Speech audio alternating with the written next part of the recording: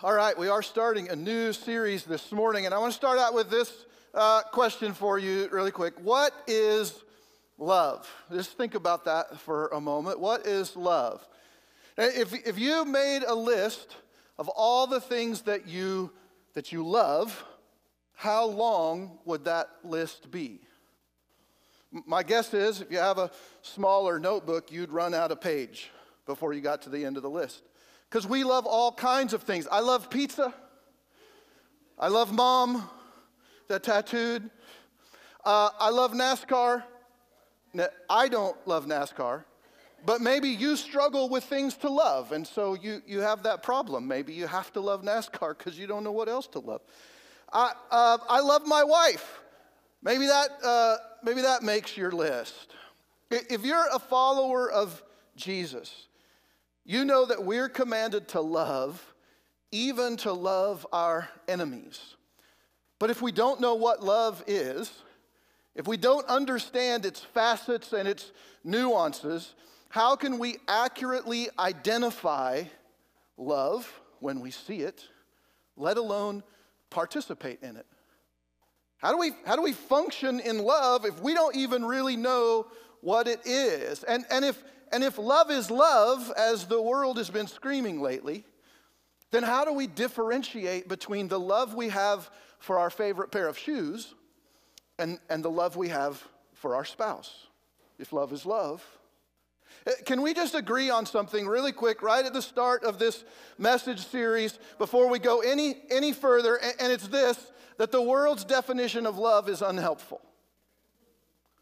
The world's definition of love is unhelpful, and it's unhelpful because it varies from person to person and often from situation to situation. So if we go out into the world, if we talk to other people outside of the faith about what love is, we're going to get a whole lot of different answers about what love actually is. And I think part of the problem stems from the fact that we use the term love for a whole lot of different things. We use the term love to express our fondness for things that we really like. I love pizza. I love The Office television show. Right? So I'm fond of those things. I like them. But if you add, I'm going to say, I love pizza. Oh, you had pizza? I love pizza. Alex is going to come in and give me an Office quote. I love that. I love talking about that. We use the term love to express our ill-defined feelings. Like love is a feeling. Well, you'll just know it when you feel it. We tell our kids, how do I know what love? Well, you just know when you get there. I know we talk in marriage about falling into love or falling out of love, which that's impossible, by the way. We don't really fall into love. We don't really fall out of love. That's just the way that we kind of couch those terms. Well, we use the term love to express the sexual act that may or may not have anything to do with love. We use the term love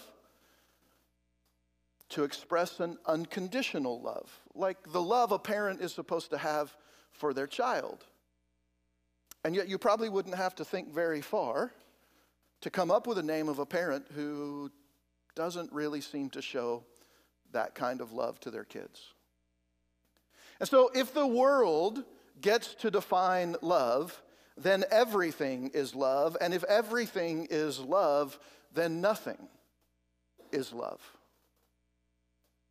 What separates the disciple of Jesus, you and I, what separates the disciple or the follower of Jesus from the rest of the world is that we recognize that complex ideas like love have to be defined outside of our limited experience. Complex ideas like love must come from outside our limited experience. And what I mean is this. When we leave the idea of love to be determined by individuals and who they are, then love is going to have a whole lot of different meanings. It's going to mean something different to your neighbor down the street on this side than it does on this side. And every person that you ask is going to have a different definition, a different idea of what love is. And so we've got to recognize that complex ideas, and love is one of the most complex ideas, they must come from outside our limited experience. When we define love personally, then the line gets blurred very quickly. But when we let God define love, then we're not functioning based on personal feelings anymore, and we can more easily recognize love when we see it and then when we don't. So do you understand what I'm saying? It's the same concept with the idea of right or wrong, good or evil. When we let individuals define those things, then they're all over the map. But if we let God define it, then I'm able to say, this is wrong, what you're doing is wrong. I'm able to judge that, but I'm also able to judge myself. And I'm going to go, well, the same measure or standard that I apply to you also applies to me, and I can understand that I can do that because I'm not the one making the rules, right? So when we leave these complex ideas up to ourselves, we just cannot seem to get it right, and we cannot seem to come together on what the idea is. But when we let God define what love is, then we can go, okay, this is love. I can now recognize it, I can now function in it, and I can apply it both to myself and to other people with the same standard. So let's start with the most basic and greatest command that we find in Scripture from Jesus when it comes to love. This is from Mark chapter 12. One of the scribes came up and heard them disputing with one another. And seeing that he, Jesus, answered them well, he asked this question: which commandment is the most important of all? Now, there are 613 commands in the Old Testament, primarily in Leviticus, but also in Exodus and Deuteronomy. You'll find a whole bunch. And what happened is God gave the initial 10 commandments, and then he gave some more rules about that. And then the people immediately broke the rule. And so he gave some more commands about how they broke the rule. And then they broke those rules. And then he gave some more commands. And so that just kind of kept happening. So there's 613. And so this guy comes and says, which one of the 613, plus there's about 700 other laws that the religious leaders added on top of that, which one is the most important of all? And Jesus answered, the most important of all the commands is this: hear, O Israel, the Lord our God, the Lord is one. And you shall love the Lord your God with all your heart, with all your soul, with all your mind, and with all your strength. Now that statement, that quote there is called the Shema, and Jewish people still say that today. The second, he said, and this is new that Jesus is adding, the second is this: that you shall love your neighbor as yourself. There is no other commandment greater than these. And we're going to start here in this verse of what's called the Great Commandment, to love God and to love others. But if we don't understand what love is, if we don't have a handle on what love is, how can we love God the way that he expects? And how can we love others the way that he intended? So I want to look first at the word love in this passage. It appears a couple times, because the Greek word translated love in Mark 12 is agapao. And you don't have to remember that. I won't test you at the end this week. It's actually one of several words, Greek words in our Bible, that are translated as love. And there are a lot of words for love in the Greek language, but I want to share just a few of them with you. The first one is phileo, and that is a tender affection. It's a brotherly love. It's for those people who are not in your family, right? If you're in a club, those brothers in the club, it's phileo is the word that's used to talk about the relationship that we have with them. If you got a close friend, that relationship that you have is identified by the word phileo. The next Greek word that we see is the word storge. Storge is familial love. So phileo is a love that you have with somebody who's not in your family, but is close. Storge is familial love. Brothers, sisters, mothers, fathers, cousins, those things. Then there's another word, eros. It is not in the New Testament or the Old Testament. Eros is the Greek word from which we get the word erotic, if that gives you any idea to its meaning. And we don't really see it in the Bible. If you did a Greek study, you wouldn't really find eros in the Bible, but you would find some of what eros kind of means, because eros gives us this idea of overwhelming passion. I'm filled up with passion. Anybody ever read Song of Solomon in the Old Testament? Yeah. Overwhelming passion. That whole book is about this kind of love, but the word is never used, partly because the Old Testament was written in Hebrew, New Testament was written primarily in Greek. So that's the idea. If you want to get an idea of eros, go back to the Old Testament, read the Song of Solomon. The last word is agape, and agape is the noun form of the word agapao, which I mentioned just a minute ago, which is the verb form of that word. And the Bible, when it comes to agapao or agape, that was a Greek word, but this really interesting thing happened when the writers of the Bible were filling out the pages. The writers actually redefined the Greek word agape within the pages of the Bible. So it was used in Greek terminology, but the writers of the Bible actually redefined it. They gave it its own meaning. Let's say they gave it kind of a Christian meaning. So they said, here's how the word is used out in the world, but this is the way that we're going to use this word. So let me just pause here now that I've given you a little Greek lesson and just throw this out. This series is called XO.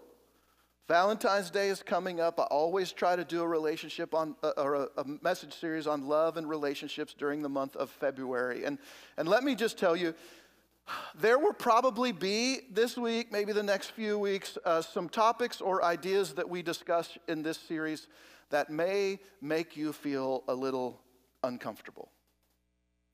Especially if you grew up in church, or, like things about love and relationships and sex weren't talked about in church, you are probably going to feel a little bit uncomfortable. But I want you to know that while you may feel uncomfortable, the person next to you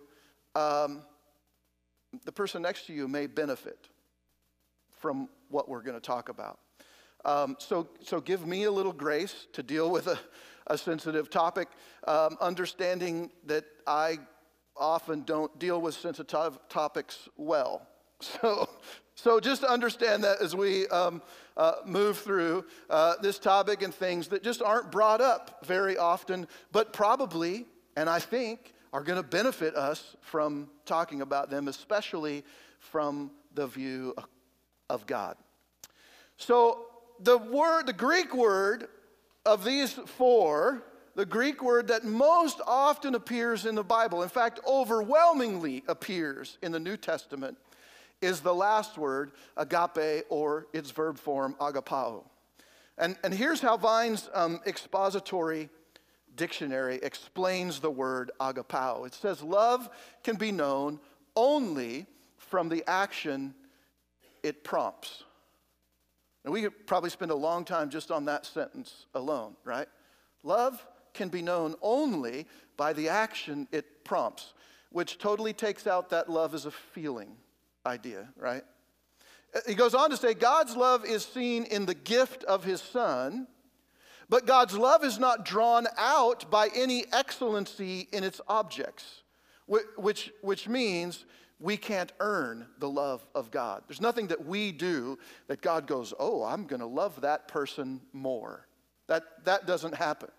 Love is not drawn out by the things that we do. Love is an exercise of the divine will, God's will, in deliberate choice, made without assignable cause, again, not because of things we do, save that which lies in the nature of God himself.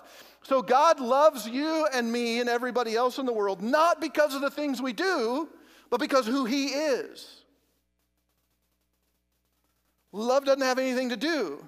His love to us doesn't have anything to do with what we do, how we live, whatever. The love that comes from God is a part of his nature. It is a deliberate choice of his to love us when he knows we're going to blow it. Wow. The love of God, that he would know the man and the name and the number of hairs he had on his head that drove the nails into the hands of his son. And by deliberate choice, God said, I'm going to love that guy despite what he's doing. That's crazy. Love had its perfect expression among men or humanity in the Lord Jesus. So Jesus is a physical expression of this deliberate choice love of God to mankind. And then Christian love, the love that we express to others, is the fruit of God's Spirit within the Christian. So love, it comes from God. Basically, the kind of love that the Bible speaks of in the Great Commandment and in other places in Scripture. It came only from God. It is part of God. It cannot be carried out consistently apart from a relationship with God. So it came from him, it's defined by him, and we're only able to love as we love through him. This is the kind of love that's most often talked about in the Bible. So, in the Great Commandment,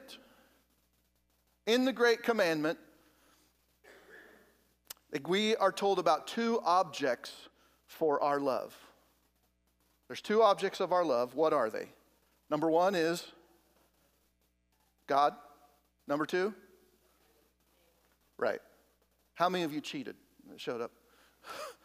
Love God, Jesus said, the greatest commandment of all the rest of them. Love God, love others. These are the two objects. Have you ever heard anybody say something like this? Well, look, you're just having a conversation. They're like, look, I'm just taking a step back right now because I realized that I was spending all of my energy loving the people around me, and I just realized I need to love myself.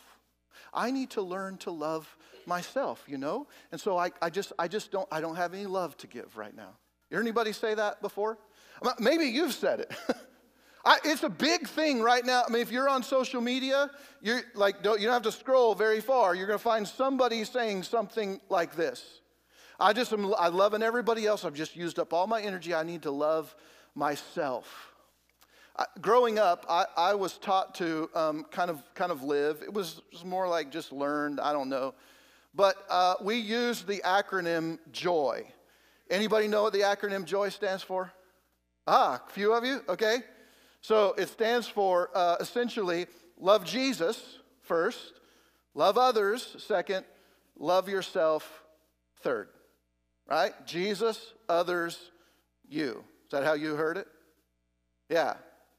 So growing up, that's kind of what I was taught. So we put Jesus first, and then it's other people, and then I'm last. But I looked, okay?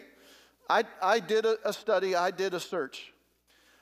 Do you know that not a single place in the entire Bible did I find where a follower of Jesus is told to love themselves?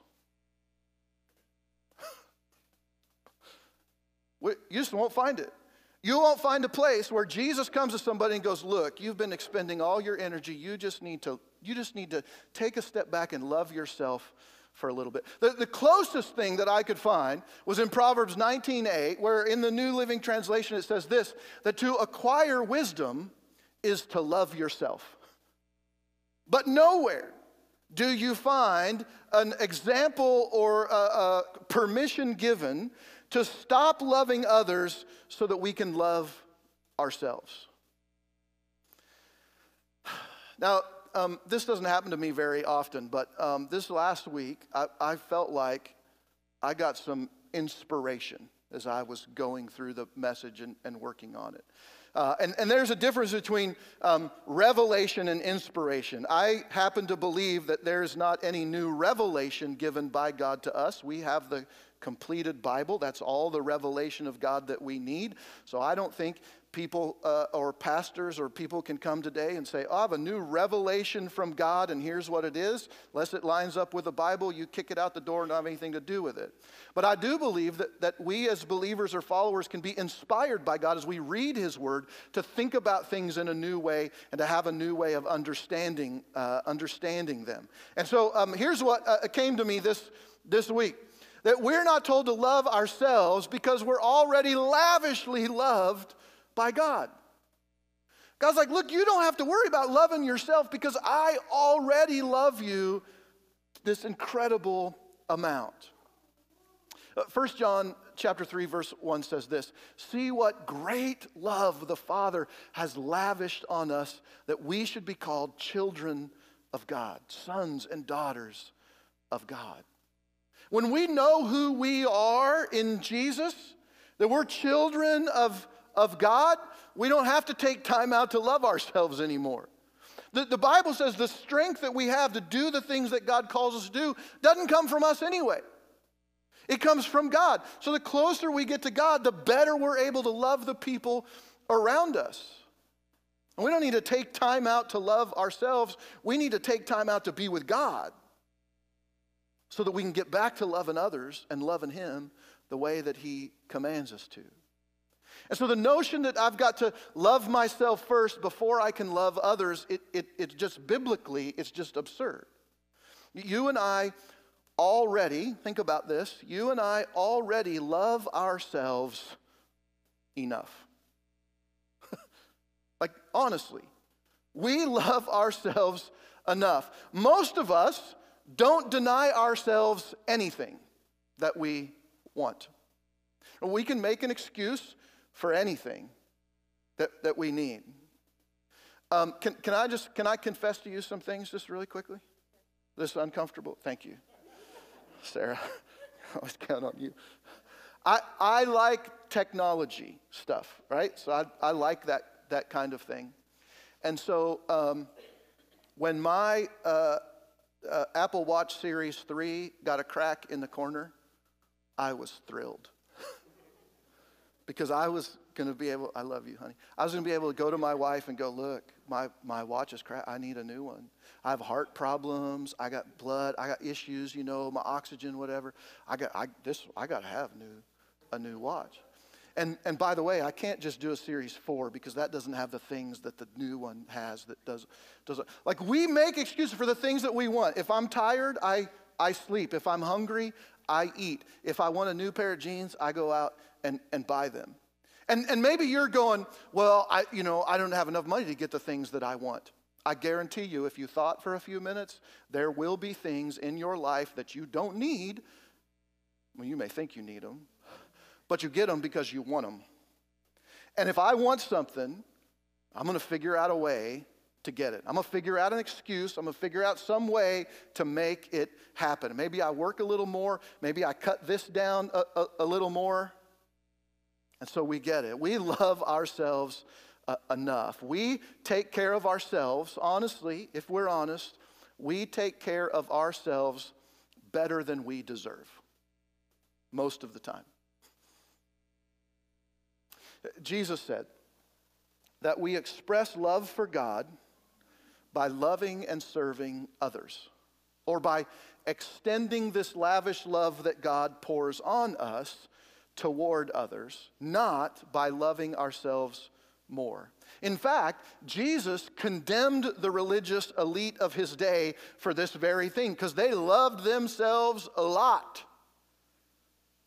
And he said that's not the way to live. And so this idea that we need to love ourselves, I'm going to be a little crass here, and I'm sorry about that. We're just polishing up the same old crap and passing it off as mental health. That's what we're doing today. If you're a believer, that's what we're doing. So let's take a minute to talk about what love is not. What love is not. And this is going to be fun, okay? It's not going to be fun. It might be fun. Not going to be fun. What love is not. First of all, love is not a feeling. Jesus said that we're to love God and love others with all our heart, our soul, our mind, and our, do you remember? Strength.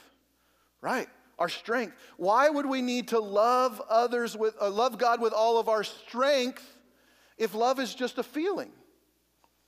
It's not. Part of love is how we feel. But look, I've been married for 31 years. I guarantee you that my wife has not felt love to me every day of those 31 years. So one time she paid attention. I'm kidding. I love you. She doesn't love me right now. It's not just a feeling. It's partly a feeling, but it's not just a feeling. None of us loves ourselves only in our mind, right? Like honestly, most of us are pretty hard on ourselves mentally, but we're really good physically at showing ourselves love because we take care of our needs and our wants. And so love may be felt. It may be felt. You may feel love from somebody, your spouse or whatever, but love is also expressed or must be expressed if it's to be taken seriously. So it's not just a feeling. There's more to it than that. The second one is this. Love is not sex. Love is not sex. There are a whole lot of people in the world today who are fighting for their right to have sex with whoever they choose. I should be able to have sex with whoever I choose. And look, we're not just talking about the LGBTQ community. There's a lot of Christian people, heterosexual people, who are fighting for the right to have sex with whoever they choose. Many progressive so-called Christians today are choosing that same thing. You can't tell me who I can and can't love. That's how it's couched, right? Don't tell me who I can and can't love. Like love is love. Humanity has always had the ability to do whatever it chooses. Right? Humankind, I'm not talking about Christian people, but humankind, we have always had the ability to do whatever it is we choose to do. It is followers of Jesus who are held to a higher standard, a stricter standard than the world. And so I am not the world's sex police. I do not want that job. I do not need that job. And I will not condemn somebody outside of my faith for not following the rules that I have chosen to follow personally. And that's where the church gets in trouble, right? Because we try to apply our rules to people outside of our faith. And in fact, the Bible, the New Testament, Paul tells us, don't do that. That's stupid. Why would you apply your rules to somebody who doesn't follow your God? That doesn't make any sense. It's the same reason I tell you, why in the world would we boycott a non-Christian company for doing a non-Christian thing? What do you expect they were going to do? Of course they were going to do that. But look, I just want to make sure that we understand. When you hear the argument that love is love, I want you to know that they're not talking about love, they're talking about sex. Because you and I have a lot of people who are the same gender that we love. And intimacy is not a part of that relationship at all. That's not what we're talking about. Sex is a physical expression of love within marriage. That's the way the Bible has set that up. But it is not the pinnacle act of love, not by a long shot. In fact, if you were going to rank sex in where, maybe we'll do this next week, but if you're going to rank sex where it falls in the spectrum of how we love each other, it's down on the list. Followers of Jesus must act in love, but we must also deal in reality. And who you choose to have sex with is not the same thing as who you choose to love. The vast majority of our relationships have no sexual component to them whatsoever. So let's call it what it is, or maybe in this case, what it isn't. Love is not sex. Number 3, love is not fondness for things. Just on my own, the last several months, in my personal life, I've been trying to avoid using the word love to describe things that I have an affinity or a strong affection for. This will be the third time I think I've said it. I really love pizza. I don't think there's ever been a time in my life where I have said something along the lines of, well, I had pizza yesterday, so I'm not feeling like it today. If you offer me pizza, I will take pizza. Every chance I get. I love pizza, but I don't love pizza. I like pizza. So I've been trying to be more careful of the way I use the word love. And I would challenge you to try this, because we are so used to saying the word love as a blanket expression for so many other feelings that I think it's lost its meaning. And so if we love everything, when we tell our spouse or our child, I love you, what does that mean to them? And I don't intentionally ever really try to offend you. But let me just say that there's a divorce culture in our world right now, okay? And I understand it happens, and there are probably some times where it needs to happen.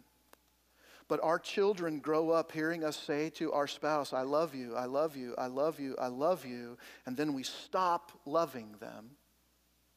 And then we say to our children, I love you, I love you, I love you, and then we have to say these things, I will never stop loving you. If we love everything, and if love can stop in one situation, can't it stop in every situation? When we use the word love for everything that we just like or have an affinity for, we damage the word love. We tear it down. We make it nothing. And get this, we go back to the scripture, for God so loved the world that he gave his only son. And I think Satan understands the love that God has for his creation. And if Satan can destroy the word love and what it means in our culture, he begins to erode and destroy the relationship that we have with God. It's very similar to if you grew up in a home with a father who was abusive or absent or whatever. It's difficult for you, probably, to understand a God as a father who loves you incredibly, if you didn't experience that in your life. If we've never experienced what real love is, it will be difficult for us to understand the love that God has for us. It's the same kind of thing.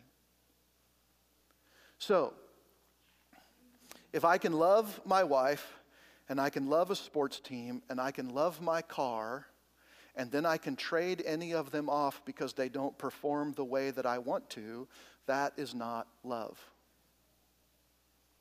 And it would be beneficial for us to stop using the term in the way that we do. I'm sure there's probably more things that we could talk about what love is not, but that's probably 3 key. It's probably good enough for now. Let's talk about what love is for just a minute, and we're going to start the definition this week, and then we're going to wrap it up, and we're going to add to it next week as we talk about some more things. But let's use this for a definition here. Love is what happens when an individual, prompted by God's Spirit, responds to humanity lovingly. Now there's 2 parts here working together in this sentence. First, love must be prompted by God's Spirit. We are incapable of loving with the definition that the Bible gives us, the understanding of agapao, love, the way we're to love God and love others. We are incapable of doing that without God's Spirit prompting us. Biblical love does not reside in us apart from God. And so love comes from God. Love is defined by God, and love only finds its fullest measure in cooperation with God. And so that's the first. Love happens when an individual is prompted by God's Spirit. Secondly, to respond to humanity lovingly. Love also responds physically.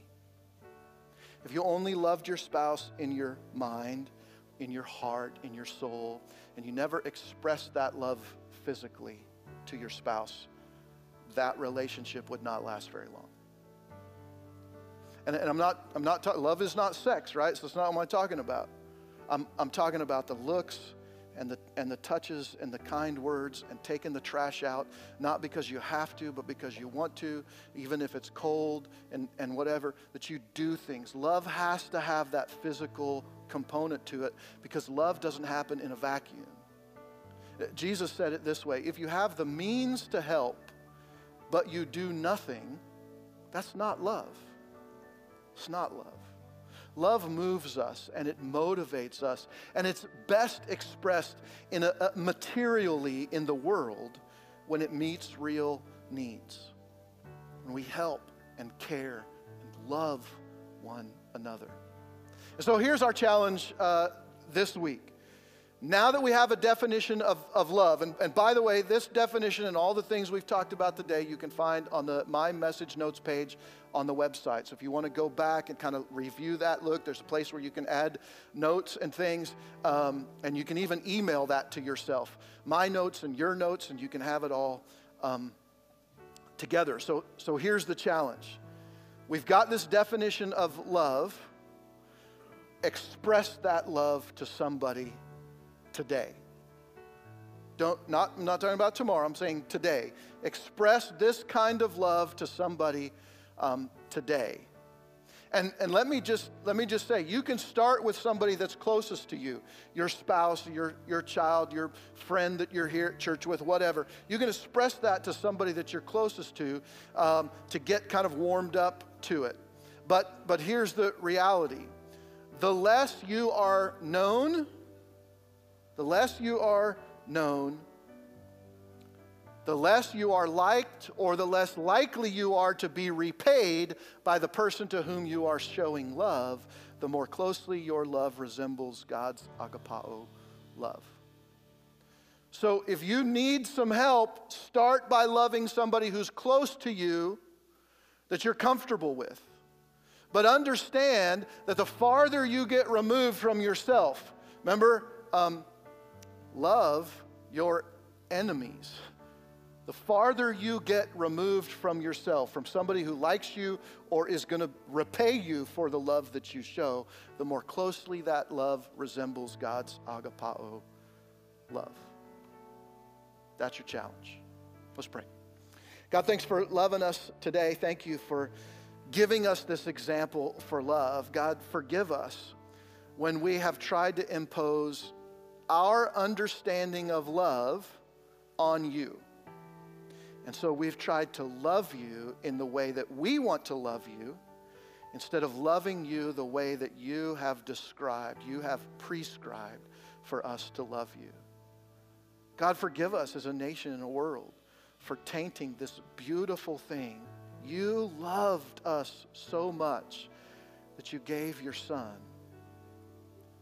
And yet in many ways we have tainted and we've torn down what that love even means. And so help us as followers of your Son Jesus to love in the way that you've described in your word, to love you, to love others. And thank you, God, for the lavish love that you give to us.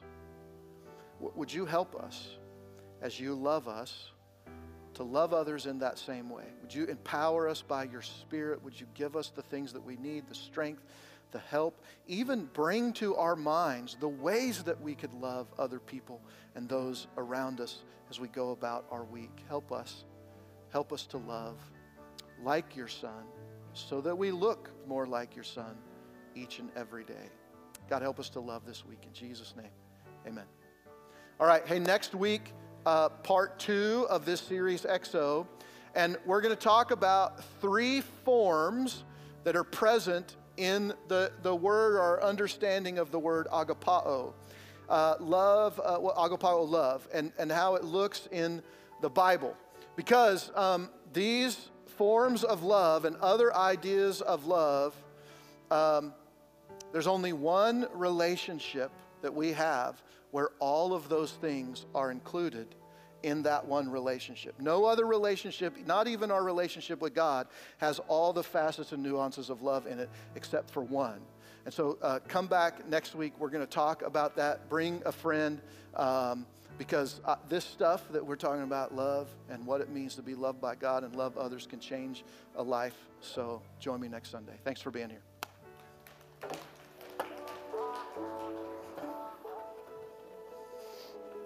Thanks for tuning in to Real Life Live.